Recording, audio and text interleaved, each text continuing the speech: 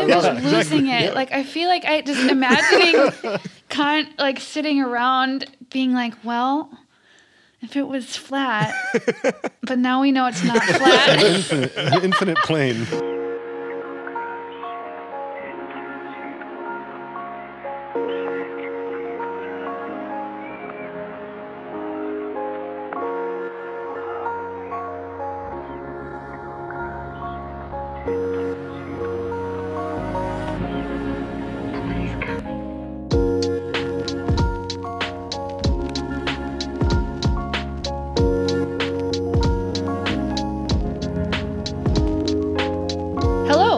What's Left of Philosophy. I'm Lillian, and here with me today, as usual, are Gil, Will, and Owen. Hello. Hey. Hey, y'all. Hello. And for today's episode, we're very excited to be joined by a special guest, Dr. Jacob Blumenfeld, who is joining me from Berlin. Thanks for coming on the show, Jacob. You're welcome. Welcome. So we're going to talk about German idealism today. But we're going to specifically be talking about Jacob's forthcoming book called The Property Relation, Freedom, Right, and Recognition in Kant, Fichte, and Hegel. So I think this is a dope project, and I think that our listeners, once we get rolling, will also appreciate why. I'm going to give a little summary. As one can imagine, it's a little dense, but Jacob does a great job of making it as clear as humanly possible. So the idea of property in German idealism is apparently much more important to this area of philosophy or this historical period than many people appreciate. So I'm going to start with Kant, try to give some kind of like summary to orient our listeners, and then I'll go to Fichte, and then I'll go to Hegel, and hopefully we can clarify and ask questions. No big deal. Yeah, no problem. So I'm gonna try.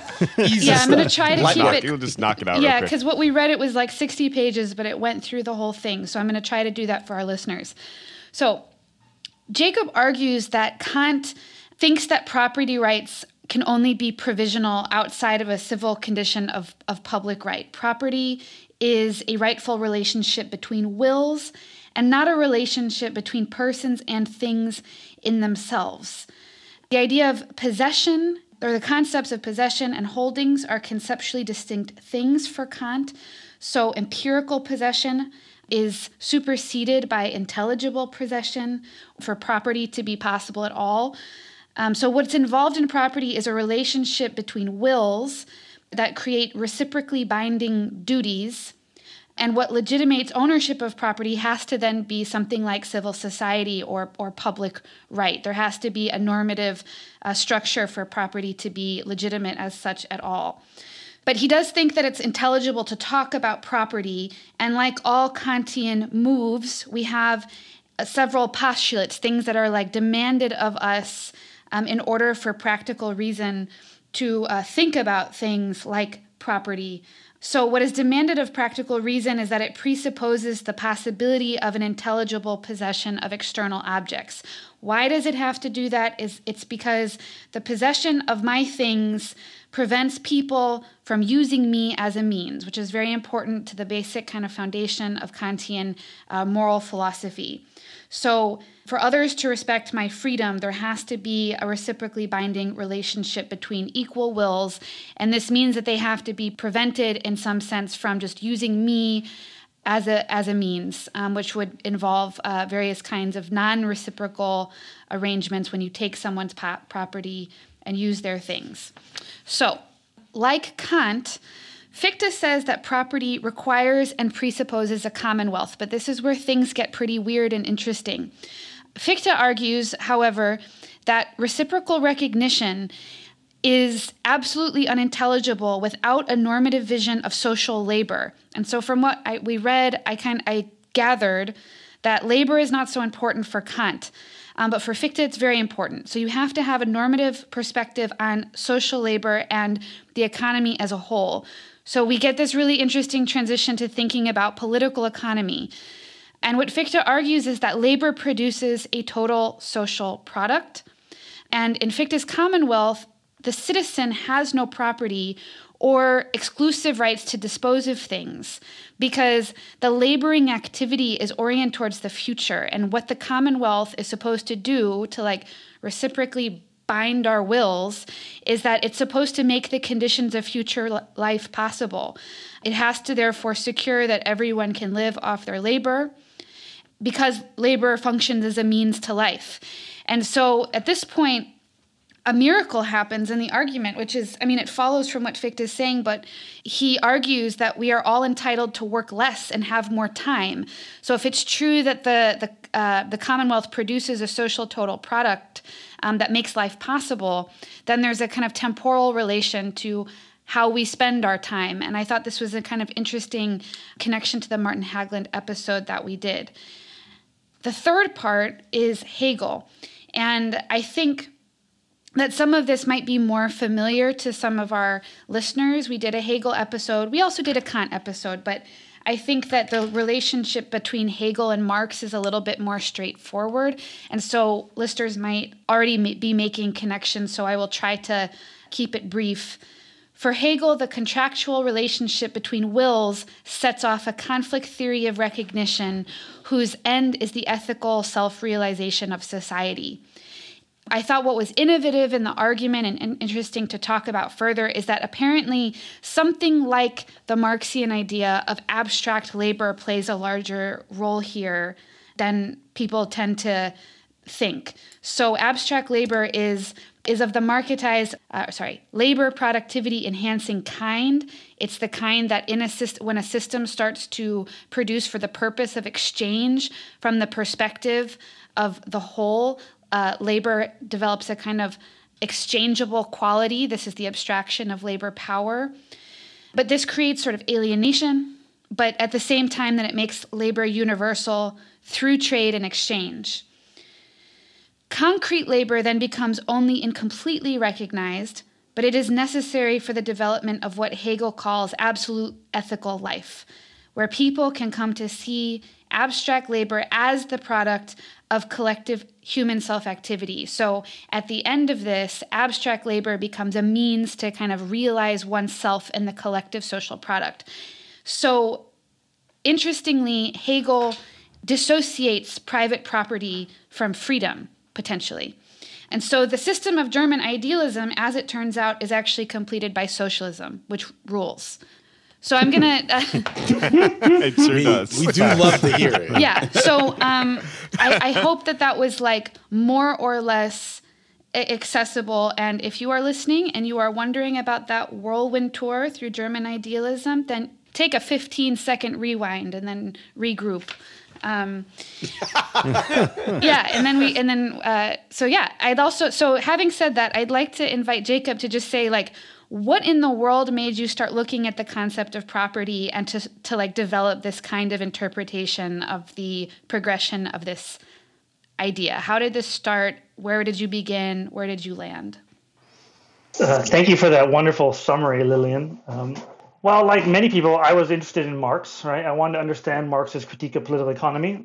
And I was interested in seeing it as a response to not only French socialism and English political economy and German philosophy, but I also thought that, German philosophy itself had a whole big discussion about political economy that Marx was reading about and listening to through his teachers and through his friends and comrades. And this picture of like German political economy kind of gets lost in some of the debates about Marx. So I started reading Hegel's Philosophy of Right. But to understand and to understand who Hegel's talking to, I started looking into Fichte, who was this other, very important philosopher who wrote this incredible series of texts on his vision of the state and his theory of property. And the more I looked into Hegel and Fichte, I noticed their use of Kant and Kant's late work on the doctrine of right, which also centered around property. So just trying to understand this background to Marx, I went down the rabbit hole of seeing why did these three thinkers, I'm talking about the young Hegel, talking about Fichte's Foundations of Natural Right and the late Kant, why do they all put property at the center of their practical philosophy? You don't think about that with these thinkers, right? They're moral philosophers, or they think about the state. Property is usually an Anglo theme, right? It's liberals, it's Locke, it's Mill, it's libertarians. So I was really fascinated. What do the Germans say about property, right? And I live in Germany, right? And there's also a tradition of there's a different theory of property, a different justification for property in German law, and it does tie back to this social tradition, right?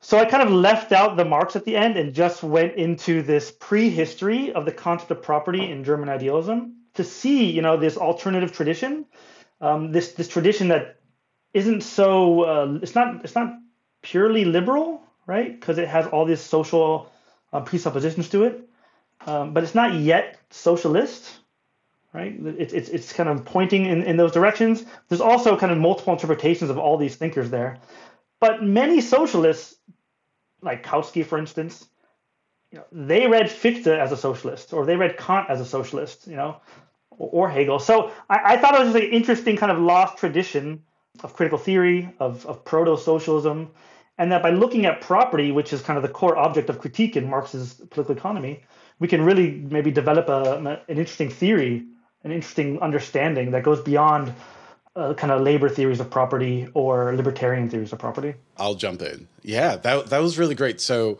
I think, I'd like to ask you, a little more like stage setting question, but to get more specific, I honestly, I was kind of blown away by the Fichte stuff. Me too. I did not see that coming, about, the importance of leisure and all of that. So I think many of our listeners, they might hear property and think maybe our listeners are smarter than me. So I'll say me, I hear property and maybe I'm a good lefty. I'm like, that's the thing we want to abolish, right?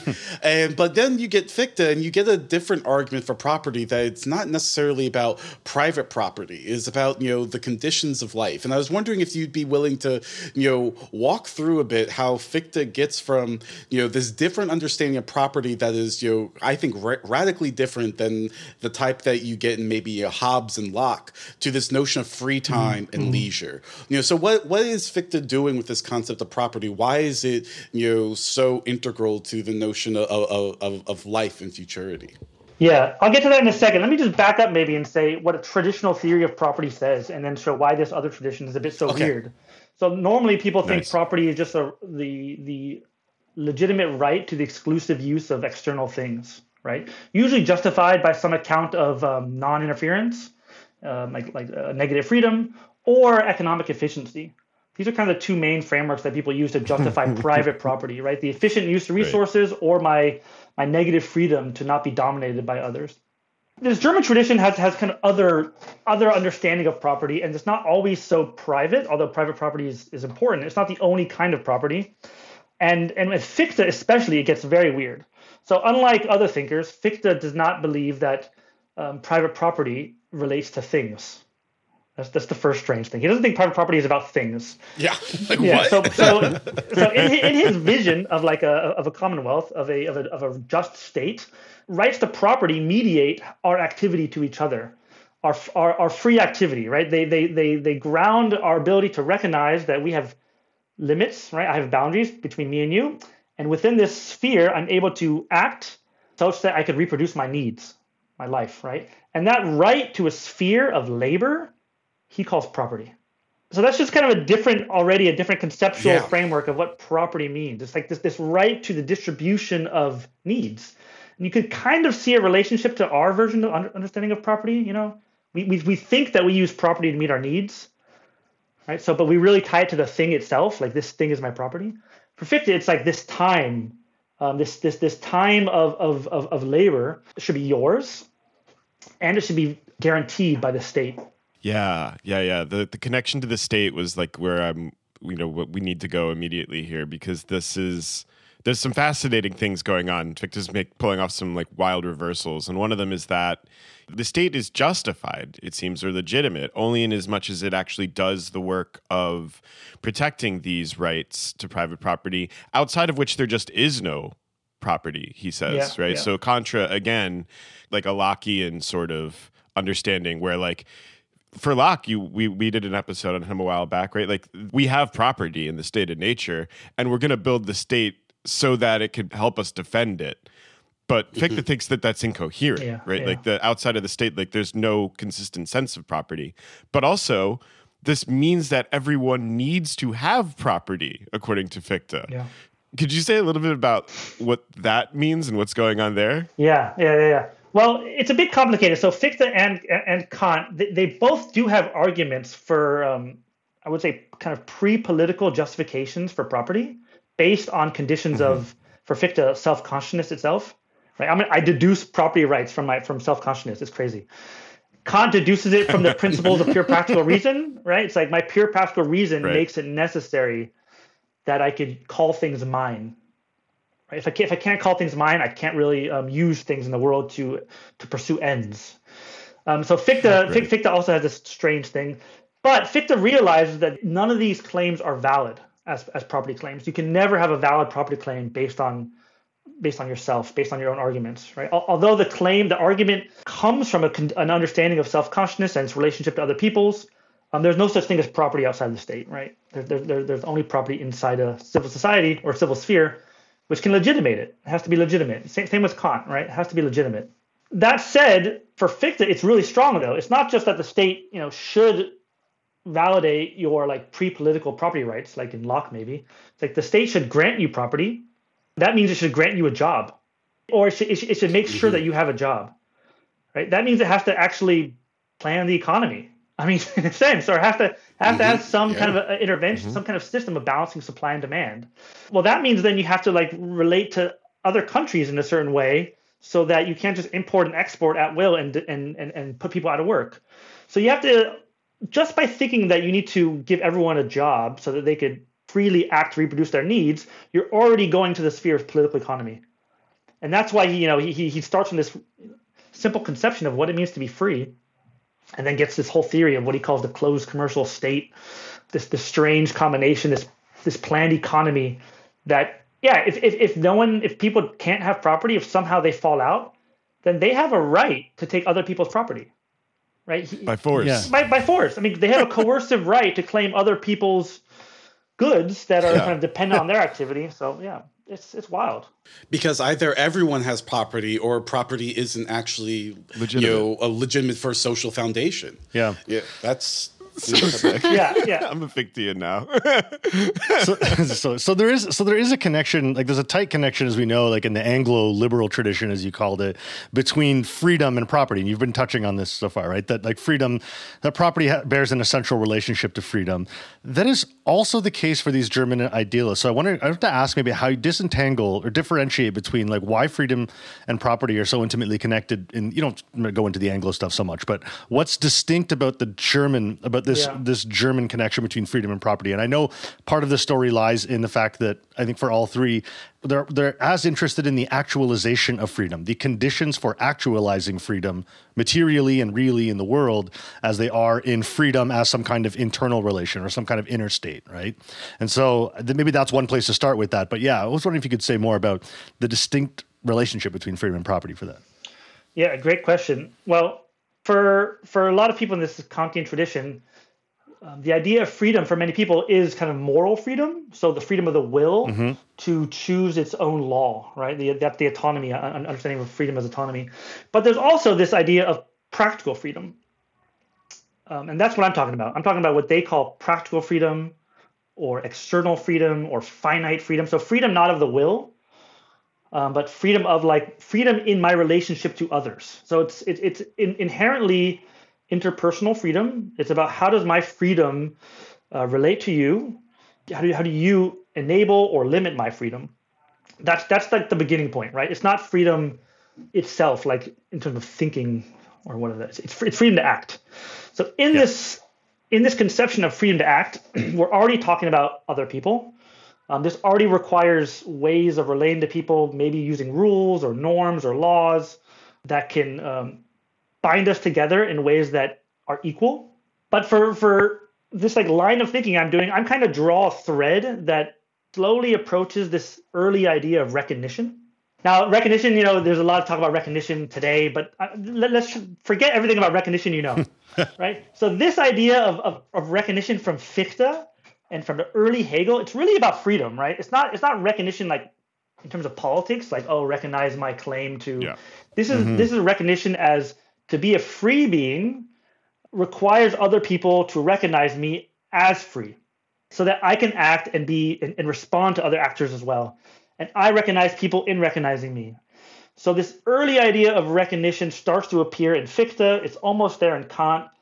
And it really is tied to this idea of property. The idea of like how my ability to actualize myself and to choose ends and to use things in the world cannot be done if we live on a planet together, right? A shared finite planet. I'm gonna run into you. We're gonna mediate each other. We're gonna affect each other, right? So for me to actually do that requires you to authorize me to do that. Like you have to say, okay, you can do that, and I have to say, okay, I can authorize you authorizing me. And this is kind of the strange kind of conception of freedom that I think starts to develop, in my account, through an understanding of property, right?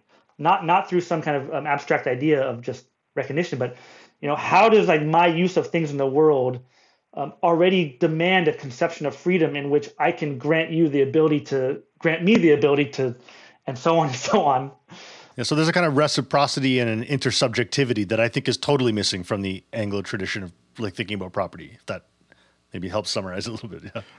I think in the relevant lines in the Metaphysics of Morals, if I'm not mistaken, Kant actually deduces this need for there to be recognition and freedom and like this mutual authorization from the fact that the Earth is a sphere. Yeah. Right. Like if it were like an infinite plane, like we wouldn't actually need to deduce these concepts, but here we are. Wait, what? Yeah, exactly. Yeah, because we Yeah.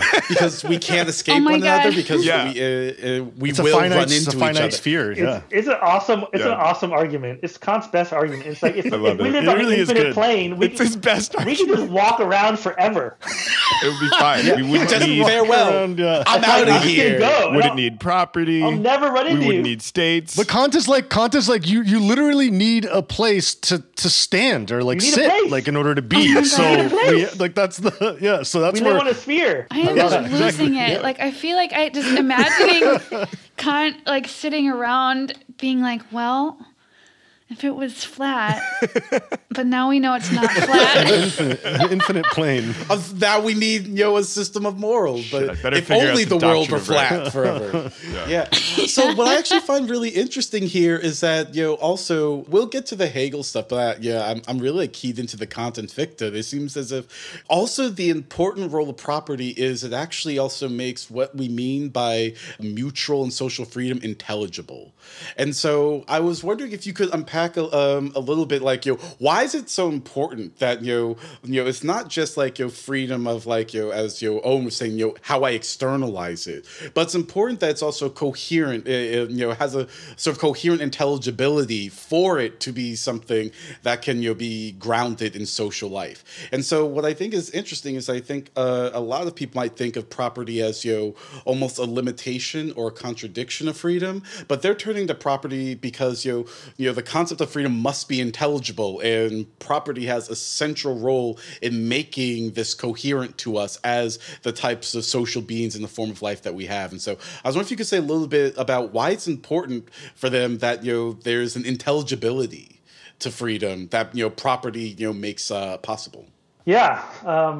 So for all these kind of thinkers, right? Although in all their own specific ways, they believe that you cannot take care of yourself on your own, right? This is very obvious, right? You can't take care of yourself on your own.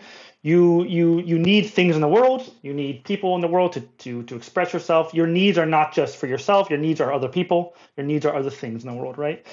And you also, to be who you are, to be free, comes through interacting with other people. For this kind of tradition, it's a social concept in which the roles I have and the relations to other people are not necessarily limits on me. They're what enables me to develop myself in new ways, right? For Kant, it's a bit on the border, I would say. But for Fichte and Hegel, it's definitely this kind of social conception. But what happens when you start to really flesh that out, right? Because it's still very vague understanding of freedom. We're talking about a practical conception of freedom in the world.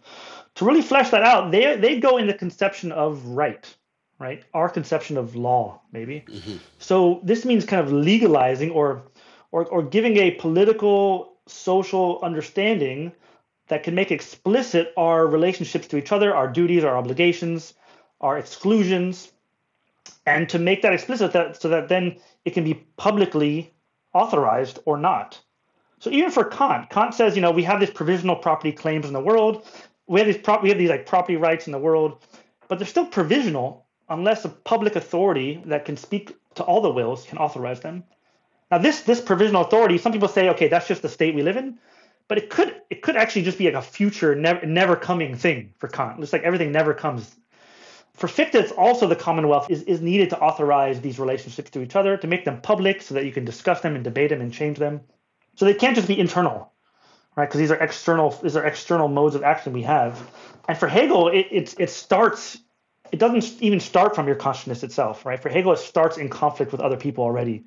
You begin in the world with conflictual desires, and those conflictual desires require ways of relating to each other that can solve those conflicts. And that conflict itself produces what he calls these relations of recognition and this kind of conception of right. So this is kind of all a theory of right in a sense, right? Which is the laws of freedom, what Kant calls it. Or in my understanding of Fichte, it's kind of a political economy of the state. And for Hegel, it's a way of understanding our mutual vulnerability. And so, yeah, that's how I understand their ability to render intelligible this kind of conception of mutual freedom, to externalize it into a system that we can then reflect upon and change. That's kind of a positive reading of it, right? And even though, like with Kant, as you said, even though this state or commonwealth might never arrive, it does give us the criteria by which we can critique our present form of life. Is that correct? That's the way I read it. Yes. I mean, that's the way it makes sense to me. Or why else would you have this conception of a civil condition which can finally authorize our relations to each other? If it never comes, what's the point, right? Okay, great. I kind of wish I lived there, but oh well. Yeah. To me, it's what he calls an idea of reason, right? We use it to as criteria to judge ourselves in the present, and we do this all the time, with our ideals. So I want to ask about one more thing about Kant, if I could. Go for it. Just because people, who study philosophy are interested in this kind of thing or have listened to our Kant episode on dialectics. We started with Kant in a series on dialectics because Kant is like the figure that creates the kind of the turning point for critical metaphysics. And there is always a series of antinomies, things that need to all be true but are contradictory. And then Kant tries to get us out of these antinomies. And then others are like, no, guy, you can't get out of these antinomies. You messed up. Yeah. And we're going to go bigger. You're locked. Yeah, we're going to go big or go home. Your metaphysical modesty is out of here. So I'd like to know, what is it about the ground that Kant sets in this case that later turns into this more intersubjective view that you were just talking about? What does Kant do right? And then what does he do wrong for these guys? Yeah. That's a great way of putting it. I mean, this Kant has been read in very different ways, right? Libertarians read it and think it's like an ultimate justification of private property outside the state. I think is wrong. And of course they do. Yeah. Of course they do. And socialists read it. I mean, there was this Kantian, Edward Bernstein was a Kantian socialist, and many else were. The neo-Kantians, they read Kant as saying, this is just a justification that we shouldn't treat people as means. This is kind of the political form of that argument. But yeah, so there are antinomies here, and there are a lot of weird dialectical transitions in this text of Kant's, The Doctrine of Right. Just like in the Critique of Pure Reason, he's got this famous question: how are a priori synthetic judgments possible? Right? Here, it's like, how are a priori synthetic judgments of right possible? Which basically means, how is it possible to say this is mine? Like that's what he's trying to figure out. How can I say this is mine? Like I'm speaking about a physical thing in the world, but I'm using an intelligible concept, like a normative concept, which relates to you even if you're not there. It tells you not to relate. Yeah. So he's trying to figure out, how is that possible? And here we have antinomies, right? It's only possible if I'm holding something, right? It's possible I'm physically holding something, or it's only possible if I'm not holding something. Oh God, yeah, I love that though. So possession is possible if I'm holding something, right? Or it's possible if I'm not holding it, because if I'm not holding it, then I actually have a claim to it separate from my physical power. It's like a normative claim. So there's all these antinomies in Kant already there. Some Marxists read Kant as like typical, Lukács, of course. As like, just like, he's confused by these bourgeois contradictions. He's the expression of bourgeois subjectivity at the highest point. And he just can't resolve this social and individual aspects of kind of early capitalism. He knows that there's kind of this social relationships that underlie property, but he also wants to justify it in terms of individual freedom and pure practical reason itself. So he creates this idea that property is like provisional. It's like both, right? It's both mine and not mine. It's like, so for Lukács and for some thinkers, Kant's like, he's expressing the contradictions of capitalism, right? That's what they all say. And he is, right? But sure. Fine. That's true. But there's more. But those contradictions are very useful to think about and to go through. Yeah. And we live those contradictions. So I'm not against thinking it through them and trying to understand them and seeing the best accounts to figure them out. So he really tries to straddle, I think, this line between the individual and the social ground of property, and that leaves open a gap, right, in terms of what is the real ground. What, is it in my need, myself as a rational creature, or is it from other people that allow me to use things in the world with their consent? And then Fichte and Hegel come in and they try to ground it in this kind of mutual horizontal level of recognition of what they call right, and not just me and my reason itself. So it moves into the social conception. But once you move into the social conception, you're kind of opening the gates already, I think, to alternative understandings of property, alternative understandings of economy, of freedom, and then you get so you have this opening once you really peel apart what justifies property and what it can be. Yeah, and maybe it's that in Kant, like as a break with these prior conceptions of property, it's already there in Kant that it's not a relationship to things, but to others, and specifically to others' wills, right? That actually, like, what property rights are about the reciprocally like kind of self-limiting way that like free wills relate to one another. That really blows open this door for this whole line of development that you explore in such like fabulous detail in the book. Yeah, there's another, just like building on that, there's another antinomy which comes out of the fact that I think Kant is more interested than we usually give him credit for, and you do a good job of fleshing this out, in the problem of actualization. I think it's in the Critique of Judgment. We think of him as a formalist, as somebody who just thinks about like freedom primarily as a formal exercise of of a reason, right? And not as somebody who is especially concerned with, well, how does all of this get materially fleshed out in the world? Like, that's all the sensible world. Those are material contingent questions. I'm interested in necessity, universality, and all of that, right? That real stuff. I mean, the pure form, baby. Yeah, exactly. Pure form. And I do think it's important that he is actually bound still by elements of that formalism that prevent him from fully fleshing out what he nonetheless sees, I think, in the later work of which this is a part, which is that, okay, you can't actually just render the questions of, like, let's say with the problem of freedom, you can't render questions of actualization just a matter of mere application. Okay, we figured out what freedom is. How do we apply it in the world now? There are all these other questions of application that are very important and that make things like, I don't know, the relationship to the freedom of others, right? The relationship to space, what you call the spatiality of practical life, right? A relationship to material conditions, but he's still too bound by the formalism to think through a true unified picture of what a formal conception of freedom plus its realization in the world. He can't build a coherent picture, a unity out of these two things. And so I guess that's where the German idealists, that's where Fichte and Hegel step in, and we're like, yeah, no, political economy is an essential part of thinking about freedom. Like even the freedom as a kind of rational self-relation, right? And so, yeah, I just love the way that this is more of a comment, but I love the way that you flesh out that progression from like a conception of just like freedom as a kind of, I don't know, a pure exercise, something to do purely with reason, to something to do with the world, and I can't quite get out of it. And Fichte and Hegel tell us, no, you got to do political economy to make this concept of freedom work.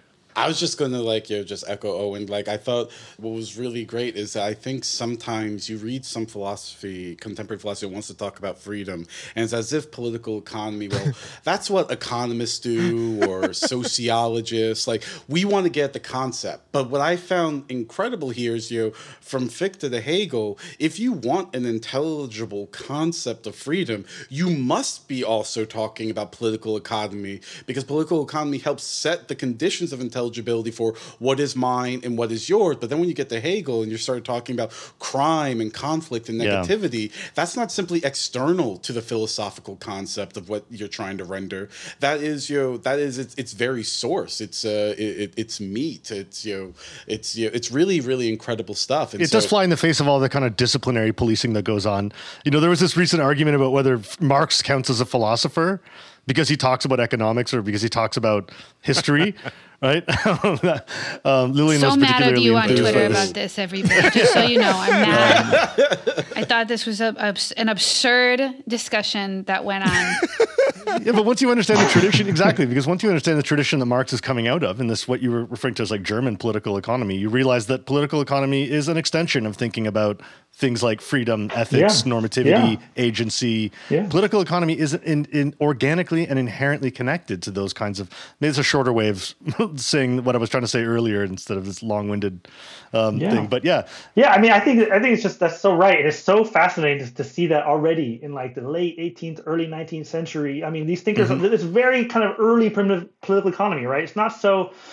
It's not the same complex forms that we have now. So they have this conception of classes, this conception of like money, conception labor. Of property and labor.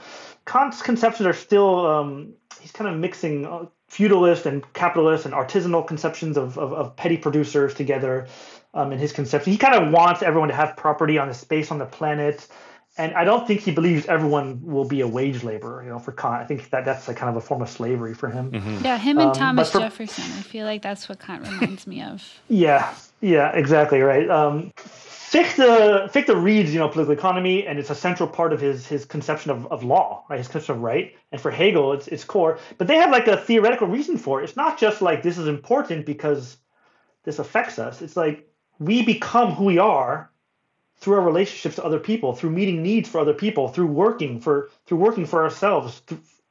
We discover new things about ourselves. Like conflicts arise that change our subjectivity, that create new objectivities for us, new worlds, like new relations. So you have to dive into this stuff. You have to dive into this strange world of political economy on their very kind of abstract level to think about all the kinds of new forms of beings we are and the new kinds of freedom and limitations and relations we have and could have. And they think it's just wild. I mean, Hegel was just totally fascinated by political economy and the movement of prices, like how that happens, the abstraction of labor, like you said, Lillian. He called the economy in one of his early texts. We called it the system of need. It's a very cool idea, I think, like to think of economy as a system of needs, a meeting of needs. It's not like a market. It's a system of needs. But he also said, he realized it's a form of alienation, and he called it the self-moving life of the dead. Oh God, we love him for that. That's what the market is for. He called it the self-moving life of the dead. Hegel will always be a real one for me. I don't even care. I don't even care if it cashes out in sort of a constitutional monarchy. Yeah. I love it. So there's a couple of things here that I was hoping we could dive in a little deeper on in the Fichte that I think comes directly out of what you were just saying, Jacob, about the sort of the necessity of considering these questions of political economy for meditation on freedom and agency as being like constitutive of subjectivity and like what we end up becoming and learning about ourselves.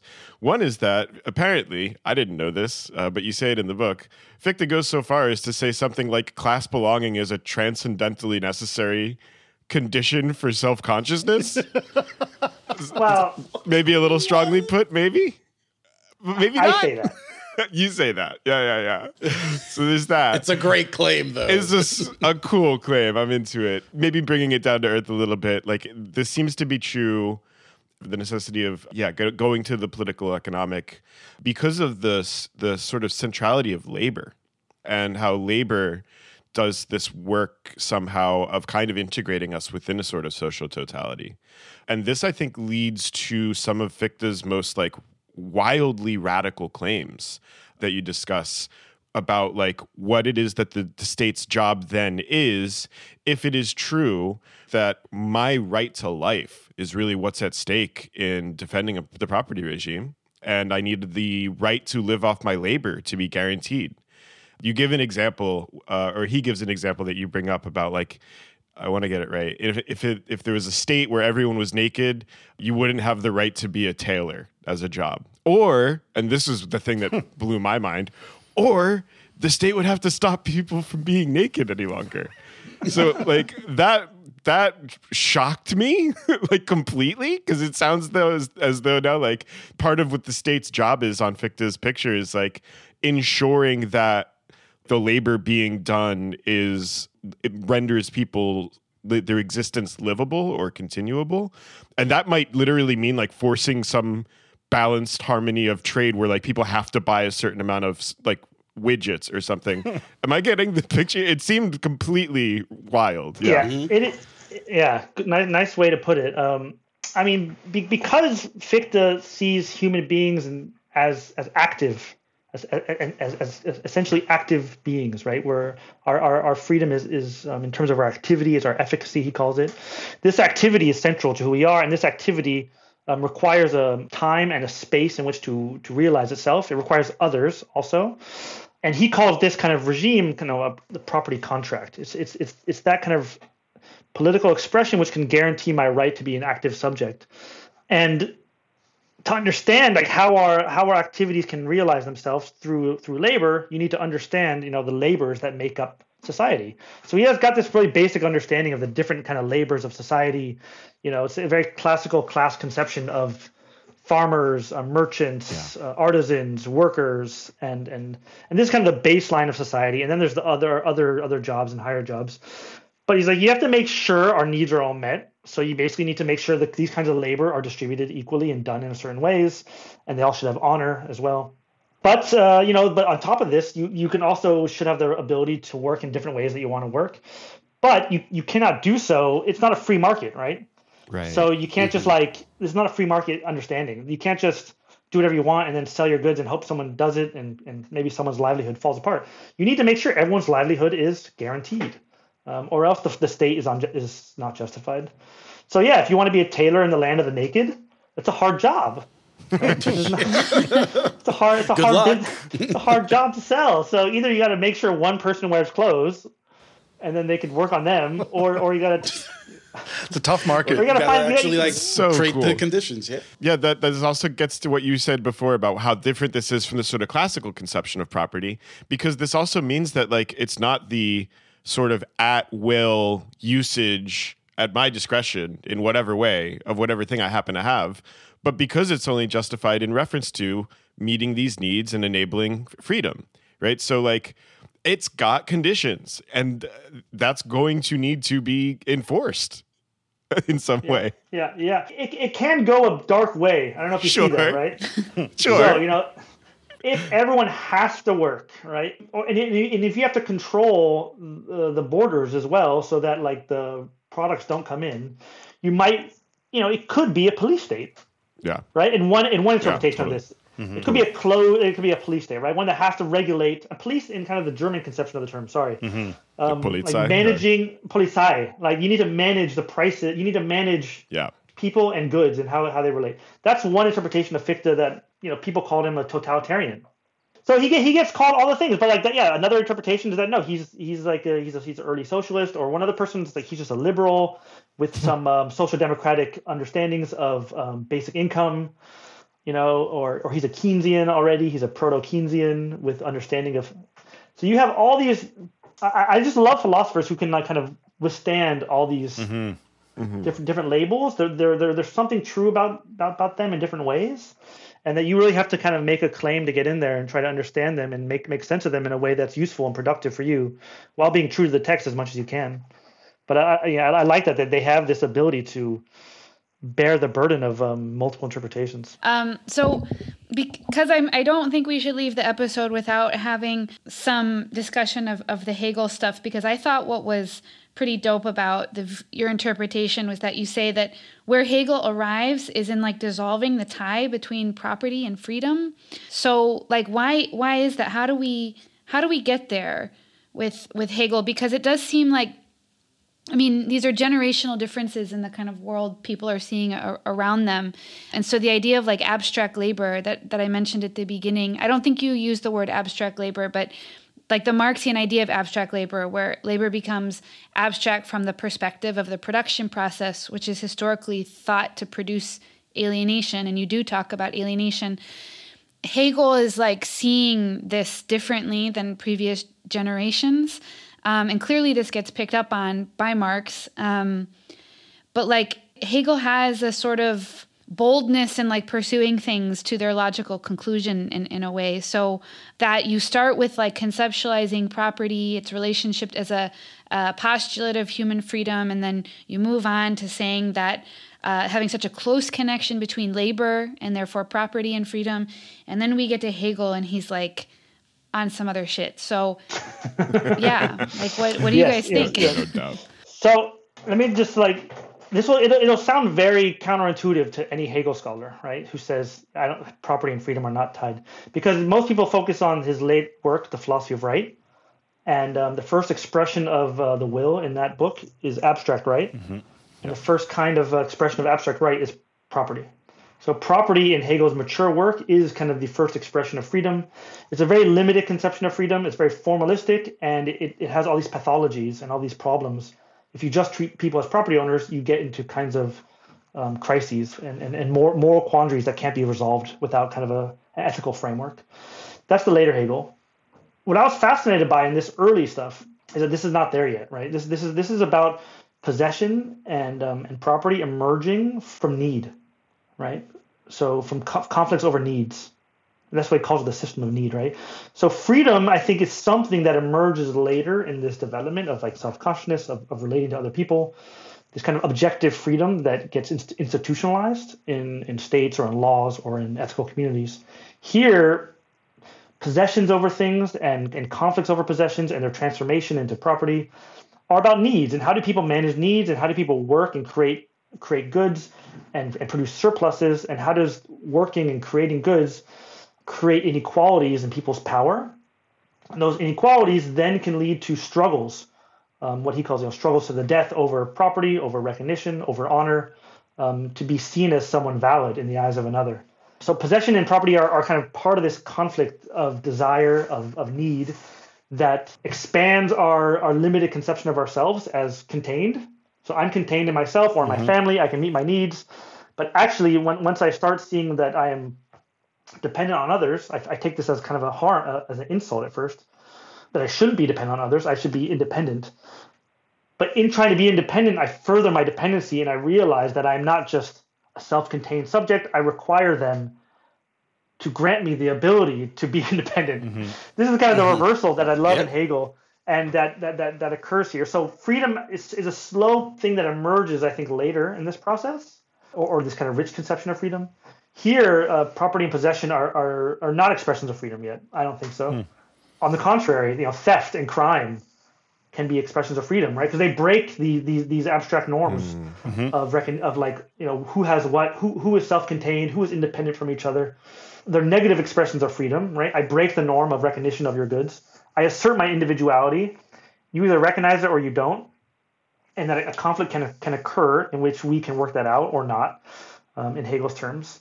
He thinks that's like it's a limited. It's also a negative form of freedom that it can cause pathologies and crises as well, and requires a more holistic account. But at this stage, I think that's really provocative and usually undiscussed in Hegel's work. Does Hegel think that there can be any sort of final resolution to these imminent crises tendencies. So, you talk about how Hegel starts to realize, need or the enjoyment, the satisfaction of the need is not necessarily finite. You could always want more. And Hegel, because, as Lillian said, Hegel follows this to the logical conclusion. This is, problem one, because it runs up against, boundaries of finitude. But two, this seems to start to actually, create imbalances of inequality, with the business class that is necessary, but also becomes a type of, a social obstacle to the equilibrium or coherence of social life. And I'm wondering, in the early Hegel, does he think that this is just something the state is going to have to constantly try to manage and contain? Or does he think that there can actually ever be a resolution of this inequality? Because I just want to say for our listeners, what's really great is Hegel realizes the inequality is not external to society. He thinks that that's imminent to the dynamics of this relationship between enjoyment and infinite desire and finitude. And so I'm wondering, this seems rather different than what Fichte seems to be calling for, which is actually, inequality is not a necessary component of social life. In fact, that's how you can judge social life and call for the state to do what it needs to do. But I sense that there's something different going on with Hegel. I don't know if it's more of a realism or he's using a different type of mode of thinking, but what is, Hegel's relationship to the internal crises of inequality? Yeah, that's a great observation. I mean, Fichte does, I think you can solve it, right? He tries to create a structure that can resolve this contradiction, these crises, in a way, and that's his genius and his limitation, right? To finalize the structure of society so that conflict is over. I think, Hegel, you could say he's more realist, or this is just his philosophical perspective, is that conflicts are not always bad, or they shouldn't always be avoided, right? They are also mediums of self-development, of reflection, and of knowledge, and of freedom. So for Hegel, he's got this conception, the crises of inequality, when they get legalized and rationalized in a state, they don't go away, right? They become generalized. And they become generalized in the inequalities of supply and demand as well. And so this crisis of supply and demand, the crisis of the market that generalize and institutionalize inequality in like pre-political or non-market settings. He thinks you cannot resolve it finally, but you can tame it. You could tame it, and you can manage it using different social structures. And this is where he gets into this theory of what he calls the estates and the corporation. And these are kind of external and internal mechanisms for controlling needs on the one hand, and making sure people's needs are met, making sure people find dignity in their labor, and then on the other hand, controlling prices as well, prices that stay in a certain boundary. So he's got these kind of institutional structures, proto-labor unions and proto-economic, macroeconomic planners to mediate and temper the fluctuations of the market, I think. That's why Jeff Mann, in his book, In the Long Run, We're All Dead, it's a book about Keynesianism, he calls Hegel the first Keynesian. I can see that. He calls Hegel 100 years before Keynes. He calls Hegel the first Keynesian because he knew these prices were internal, intrinsic, like you said, but you cannot go around them. You have to tame them, domesticate them, and use them, actually, in a sense, for the dynamic of society. So I wanted to ask about like a follow-up question, because I think the point that you brought us to about the contradictions that Hegel acknowledges, and because he kind of thinks all conflict, you can't get rid of the conflict, so like managing the conflict becomes what you do, and that's I see the proto-Keynesian thing there. But like, I think it's interesting to try to talk about like what actually is wrong with a contradiction. So like, Marxists talk about contradictions a lot, like they're obviously bad. Contradictions lead to crises, and therefore there's got to be something wrong with that. And so we notice that, like, now, for example, Nancy Fraser's idea of capitalism, of like as an institutional social order, it's a crisis critique. It's like there are these contradictions amidst these institutions. They create crises. This is a problem with like a deficit of democracy. This is like something we can't control. It undermines our ability to keep certain things afloat. And what I'm always struggling with is like, what's wrong with a contradiction? So like, if you want to make a critique of capitalist society that's like, yeah, the answer is that we have to expropriate these people. Like we have to get rid of, which is what I'm always advocating on the pad, expropriation. We want the to way expropriate the just so people are listening, I expropriators. pushed up my glasses and I was like, expropriation is desirable. Okay.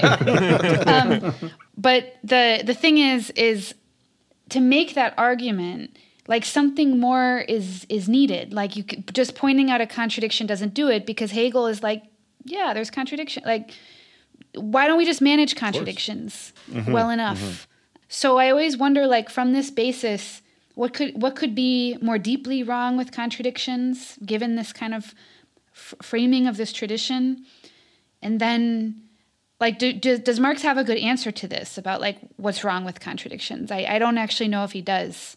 Yeah, it's good, very good questions. I'm not sure how much he even uses the phrase contradiction actually in his early work. I have to look into that more. There's definitely conflicts and crises and problems, but contradiction, yeah, this logical concept. I wonder how much it appears here. I mean, the usual kind of answer is that, you know, a contradiction within like civil society for Hegel is that it's supposed to create a institutional structure which can recognize people as dignified and free through giving them expression to work and to have property and to be a member of a family and a member of society. But in so doing, it also generates unemployment, and it also denies people the ability to find work, and therefore it denies their dignity and it denies their freedom as subjects. So in both enabling people to be free subject, it also denies them to be free subjects at the same time. So one reading of civil society in Hegel, which is this later development of the system of need, is that there's a contradiction there, and for Hegel says that's a problem. And it's a difficult problem. There are attempts to resolve it, like some of the institutions I recognize. I said like unions or guilds or estates or corporations, what he calls, or colonialism, right? So Hegel's conception of colonialism appears here, and there's interesting research on this conception of colonialism as a means of dealing with domestic unemployment. Of course, Hegel already kind of he says it doesn't really resolve the problem; it just creates another problem over there.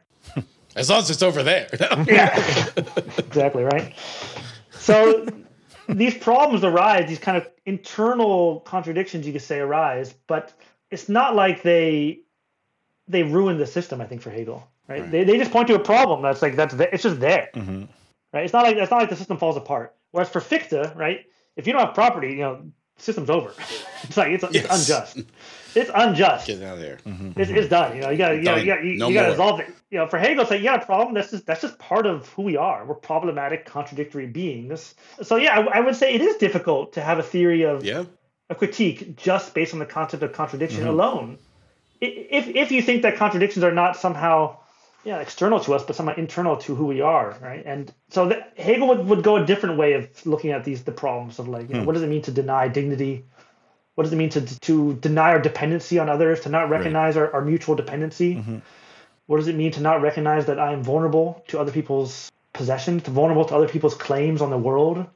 I would go in that direction, like an alternative way of understanding the harm of our economy. Yeah. Famously, of course, I think we've even talked about this before on the pod, one of the things that happens in the philosophy of right is this moment toward the end where he recognizes the maybe necessity, the contingent necessity, but necessity of their developing because of the sort of conflictual, contradictory character of the mediations that make up civil society as something attempting to, resolve the system of needs. This underemployment and structural underemployment, which manifests ultimately as the rabble, right? These people who are systematically disaffected from the sentiment of right and who no longer recognize themselves as being represented in and through the state. And in there too, he's sort of maybe give them some money, but that ain't it, and I guess they're kind of whoops. And then he sort of moves on. It's an odd moment for him. Yeah. But it's in part, I think, we can give him a hard time for this. But on the other hand, he just sort of is recognizing something true about a capitalist economy. Yeah. Listening to this, it just makes me think that, the reason why it seems like contradiction can't ground a sort of a theory of the necessity of transformation is one can think that, this is the card that we were dealt. This is a rational form of life, but just because it's a rational form of life doesn't mean that there won't be conflicts. And so you need some other criteria, I think, in order to say that something is a fatal contradiction, that it's a contradiction that's, totally. Not just internal, but, structurally disenabling of that form of life, or else, as you were talking, I just kept thinking of Whitman's Leaves of Grass, where he says, and so I contradict myself.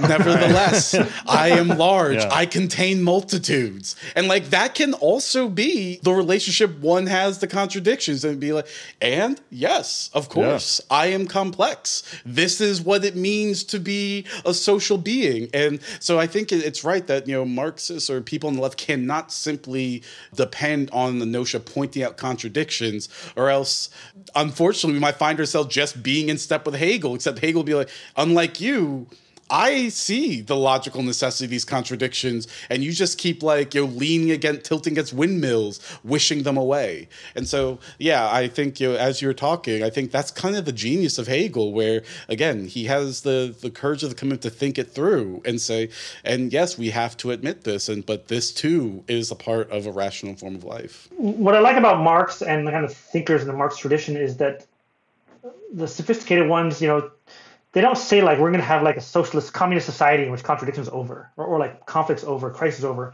It's basically about shifting the parameters in which we can manage our own conflicts as they arise and deal with them in ways that are in our hands. And I think that's what I like about that. That's kind of a way of reading the problem of crises, the problem of conflict in a way that's interesting to me, right? That's what it is. It's our ability to take care of problems that right now seem to be out of our hands. Yes.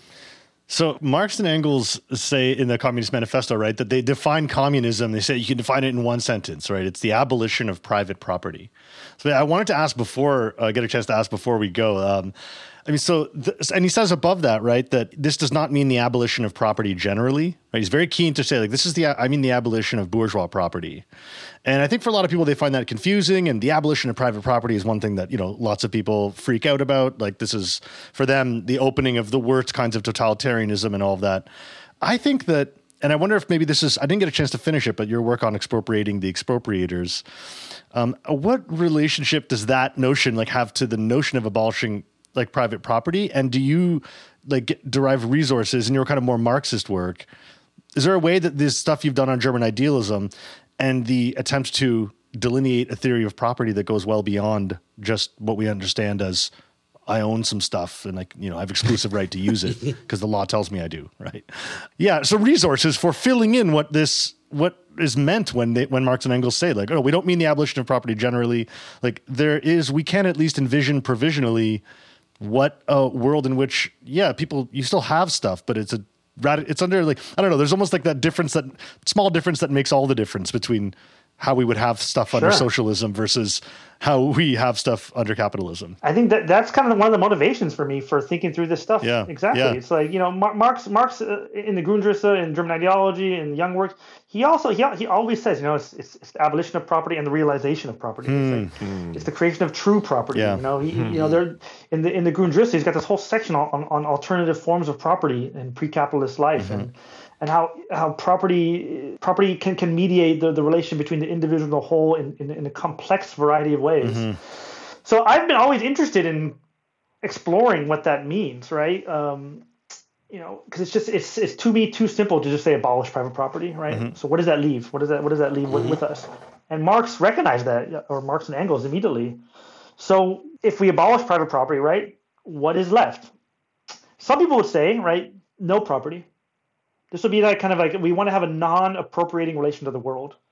And I just translated a book that makes this argument. It's by Daniel Lowick. It's called The Abuse of Property, influenced by Agamben. We have a non-appropriating relation to the world. We don't appropriate it all. We just kind of use things in ways that are free. I think there's an interesting discussion to be had there, but I don't think you can escape the concepts, right? To use something freely in common would require excluding those people who want to appropriate it for themselves. And that requires and to me, that is property, right? That is making kind of rules and norms and relationships to how we want to use the planet and take care of it and how we want to relate to other people.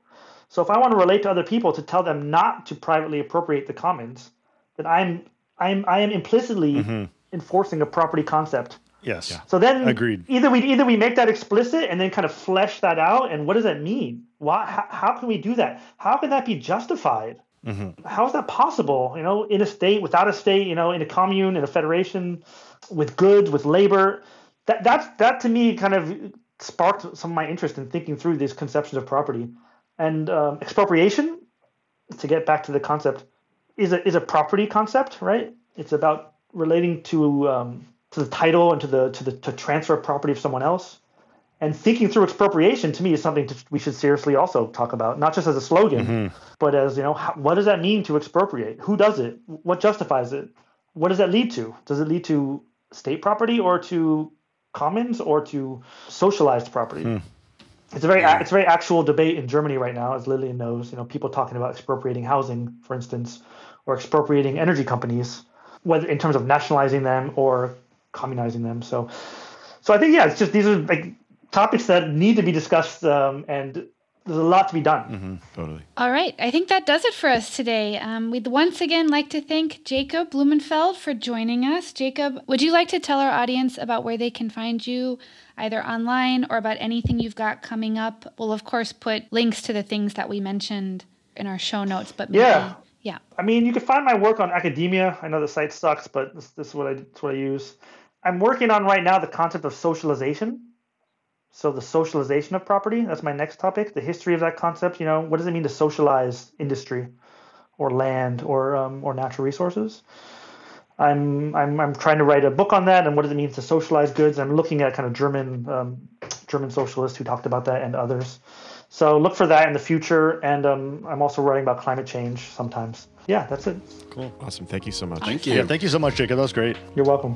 Well, new episodes of What's Left of Philosophy come out every 2 weeks wherever you get your podcasts. Also, check us out on YouTube for videos and live streams. Before closing out today, we'd like to take a minute to thank some of the people who are supporting the show on Patreon. We couldn't do this without you, and we're really grateful. Today's new patrons are Adam, Joe Solinsky, Arthur, Asamu5, Stephen Rice, Aaron Greer, H.G. Wells, Jerome Mueller, Dwayne Monroe, Adam Siverston, Eli Kokesh, Kenneth Jackson DeLay, Oana Urian, Connor Cooper, Terrence Renaud, Jace Short, Alex Gurovich, Stephen Hughes, Victoria Pierce, and River on Fire.